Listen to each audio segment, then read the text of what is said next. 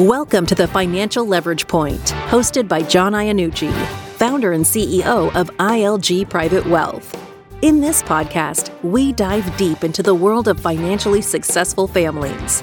We offer candid advice on how to navigate the maze of strategies and products designed to protect, grow, and transition your wealth to your family, friends, and the causes you care deeply about. Join John and his guest experts as they unveil the crucial elements of comprehensive tax, estate, business succession, and financial planning. Strategies designed to give you sleep through the night confidence while maintaining a steady flow of wealth for you and your heirs.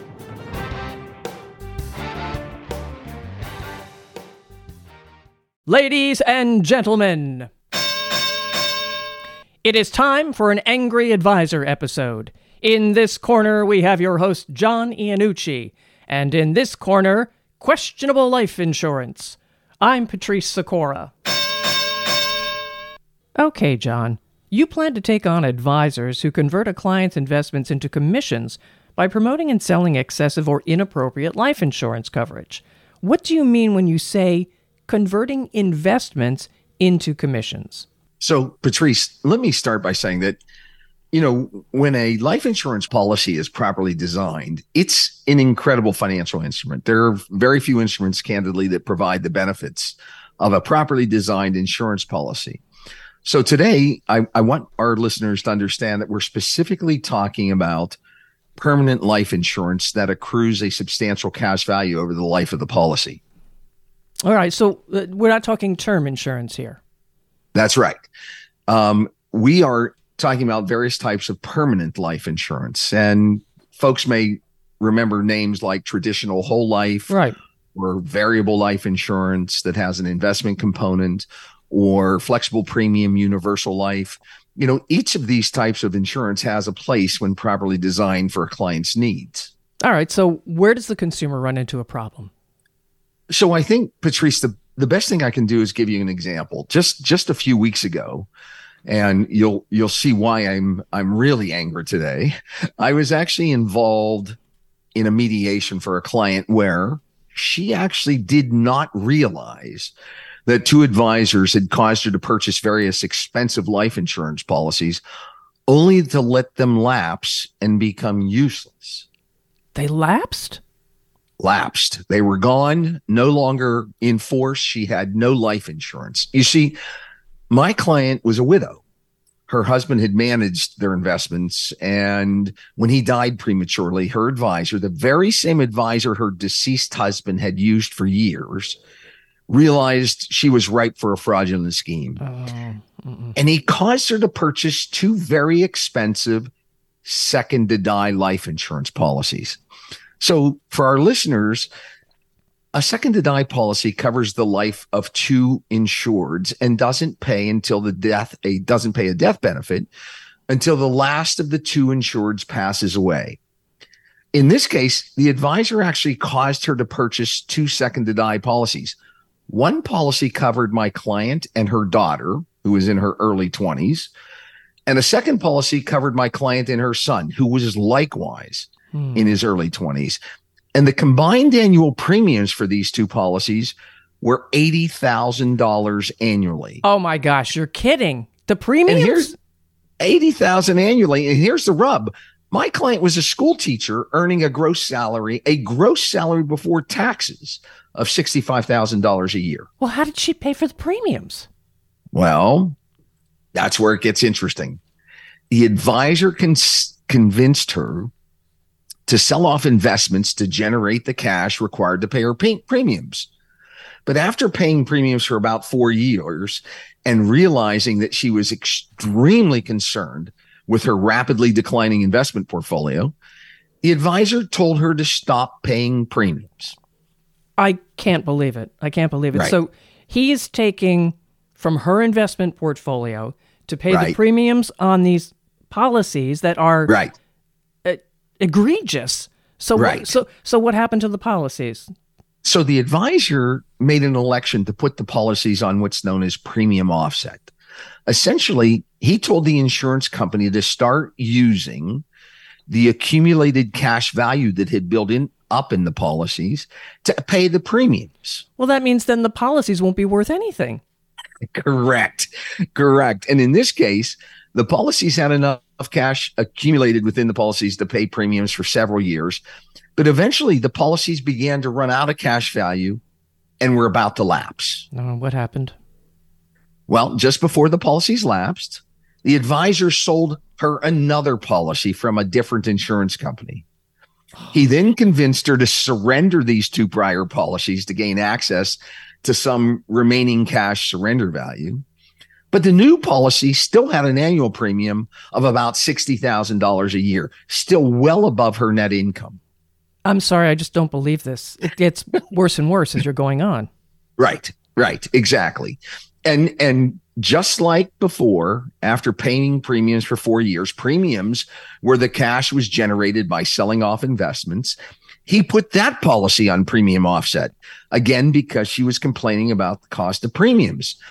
And just as that policy was running out of cash value, he sold her yet a fourth policy. Oh, come on. Wait a minute. We've got to get to the insurance companies in a minute, but why would he do such a thing? Well, the answer is exactly what you might expect. There's no other reason. He was greedy. You see, Patrice, while an advisor's managing a client's investments, he may be charging a fee equal to 1% of the value of the portfolio. That's a very common fee arrangement. But when he sold the investments and used the cash to pay insurance premiums, instead of getting 1% of the premium amount, he received a commission in the first year of each of these policies equal to 120% of the value of the first year's premium. 120%. As opposed to 1%. That's a huge step up in compensation for that money. And additionally, as annual premiums continue to be paid, even when the money came out of the policy's cash surrender value, he would receive a commission between 14 and 10% of the annual premiums. Again, an enormous step up in compensation for both the second, the third, and the fourth policies. And each time he sold a new policy, he started over with a commission in excess of 100% for the first year's premium. That's amazing. I mean, that is just amazing. Is it legal? Right. That's fraud. Great question. And no, it's not legal. Let me explain it to you. When an insurance agent sells a client a life insurance policy, the application really is supposed to go through an underwriting approval process at the insurance company. And in this case, the insurance companies kept questioning the validity of the advisor's plan, but they let the policies be issued. And that's just dumbfounding to me. That was a huge breakdown in the safeguards that are supposedly designed to protect consumers. All right, so let me just jump in here a minute. The insurance companies let this happen. They let the policies that the client could not afford still be sold and issued. Correct. Yes, they did. But let me add one additional wrinkle. It's also illegal to replace an existing policy with a policy from a different company when the client loses some benefit. In this case, was losing that cash surrender value. And in this case, not only did they lose cash surrender value each time a new policy was sold, but they incurred an ongoing premium with a new policy.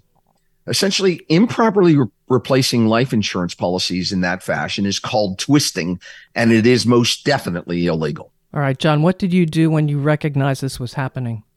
So this was a brand new client to me. She was a new client to ILG Private Wealth, and she really had no idea that she had lost nearly $1 million. Oh, dear God. And had no life insurance to show for it. In fact, by the time the fourth policy was going to lapse, the client was uninsurable at standard rates because of her age and ensuing health issues. Well, okay, where does she go from here? What could she do? So at first, when I recognized that she had been badly mistreated, I described what I thought had taken place. She had no idea that something was wrong. She just thought that she had paid for several life insurance policies and now no longer needed life insurance. Believe it or not, she didn't believe my claims of fraud and conversion. The former advisor had actually been, quote unquote, a very close family friend of the client for decades. She told me I had it all wrong. Well, what did you tell her? I mean, you've explained it already. How did you convince her? So here's what I did. I actually coordinated meetings for the client with several independent law firms, 3 exactly. They each proceeded to describe the level of fraud and conversion. And conversion is when somebody takes your asset and converts it to their property illegally. They estimated that had taken place in every one of her policies. And eventually she realized that my initial assessment was correct. Okay, and then what happened? So I helped the law firm that she selected draft a comprehensive complaint against the 2 advisors, the 3 insurance companies, and the 4 broker dealers that I thought had either taken advantage of her or failed to protect her. We filed an incredibly significant lawsuit. Okay, and what happened? Well, they all responded exactly how you would expect. They denied any wrongdoing. Believe it or not, they asserted as a defense the statute of limitations, which says, we may have done something wrong, but because she took so long to sue us, she can no longer sue us. And that is BS. That is BS. Believe me, as an attorney, I can tell you how much that just frustrated me. But they basically circled the wagons and attempted to protect one another. But once their preliminary objections and their claim of a statute of limitations argument were ruled against by a state judge, guess what? They began filing cross complaints against each other and pointing fingers at one another. Well, boy, I'm sorry. This is just BS. It's a train wreck. Right. What did you do? Did you go to mediation? So once the insurance companies realized that their initial defenses were not going to rule the day, they actually reached out to us to do a mediation. Mm-hmm. Okay. What happened there? Well, as a matter of fact, it did result in a settlement of our client's claims. Essentially, all the parties contributed various amounts of money, and we basically recouped all of her premiums. Wow. Not a bad result, given the fact that she initially didn't even realize that she'd been mistreated and that several of the policies were sold to her over 10 years ago. I wouldn't want to have to go through this. You don't want your clients to go through this. No. What should we as listeners take away from this? Okay. So, Patrice, life insurance can be a real lifesaver. No pun intended. When it's used for the right purposes and when designed with the best interest of the client in mind. But life insurance policies today are very complex contracts. And I can assure you that I can demonstrate to you that I can design 3 different life insurance policies with the same insurance company using the identical death benefits and annual premiums. But the results of those 3 policies will be dramatically different years down the road. The average consumer doesn't realize that permanent life insurance policies have a really wide variety of design parameters that an agent can manipulate. And those parameters can be manipulated to benefit the client, or they can be manipulated to benefit the agent. Right? Yeah. And so perhaps even more importantly, our listeners should be extremely wary if their financial advisor or insurance agent makes any of these recommendations. There's 4 that I really look out for. Number 1, don't worry about the premiums. We'll generate enough cash from your investments each year to pay the necessary premiums. That red flag should be waving, right? You should buy a life insurance policy even though the annual premiums seem excessive. Don't worry. We'll find a way to pay them. Again, ding, ding, ding, right? That bell's going off, the flag's waving. If they recommend that you replace an existing life insurance policy, particularly if you've had it for a few years, with a new, much better policy, usually, by the way, with a different company, boy, you should be backing away very quickly. Mm-hmm. And finally, if they recommend that you can use the cash in your IRA or 401k to purchase a life insurance policy, run for the hills. You have to understand that those 4 scenarios should immediately raise a red flag and should encourage a client to get a second independent opinion regarding the strategy. They may be legitimate. There may be legitimate reasons for recommending any of these solutions, but a consumer really needs to review any such recommendations with a second independent trusted advisor, attorney, or CPA, right? Mm-hmm. Our listeners need to understand that when their financial advisor is acting in the capacity of an insurance agent, that agent is not a fiduciary to the client. That financial advisor has switched hats. And that agent, when you're an agent for a life insurance company, you're actually an agent of the issuing insurance company. And my recent experience obviously confirms you simply can't rely on the internal underwriting department of the insurance company to protect you. And that is amazingly a shame.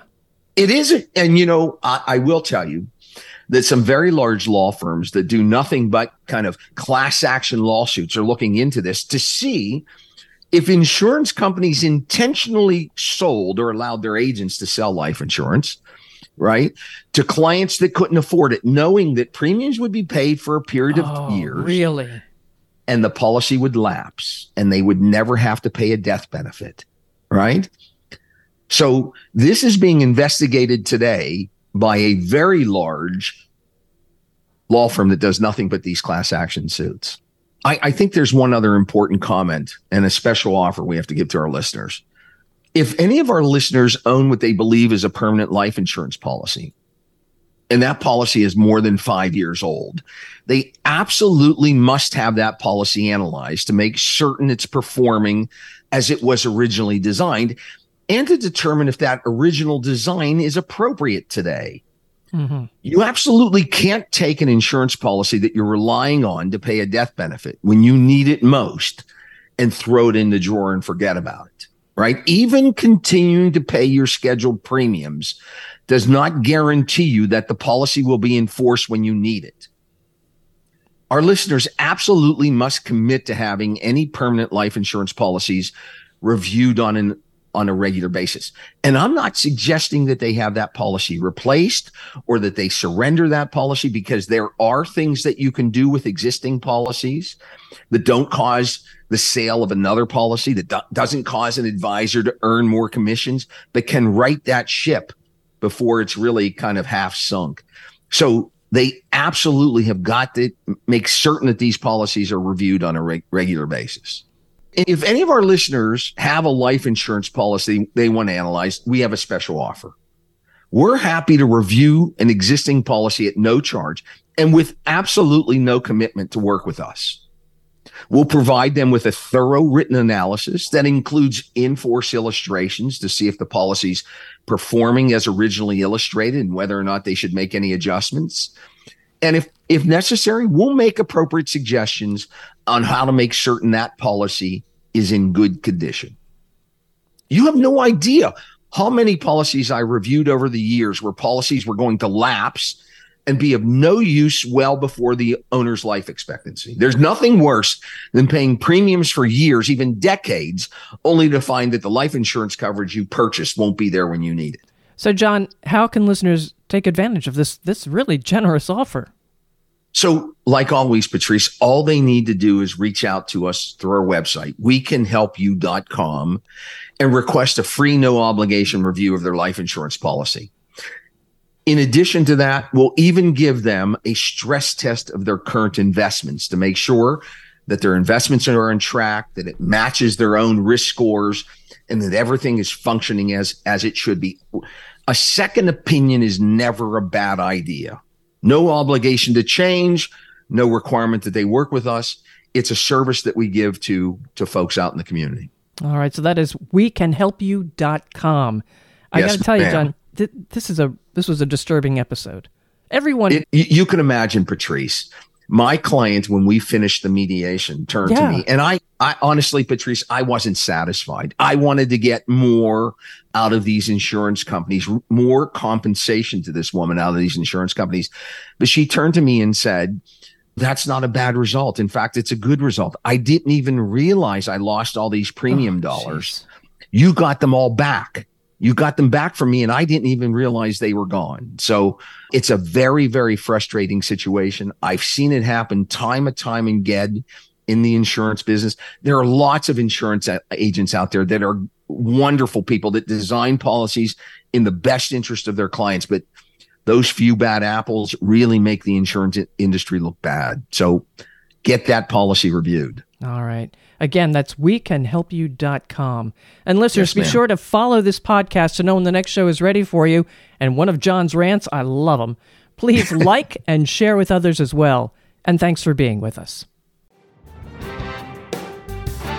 Thank you for listening to the Financial Leverage Point. Click the follow button to be notified when new episodes become available. To contact John, check out the show notes where you'll find his contact information and useful resources from today's episode.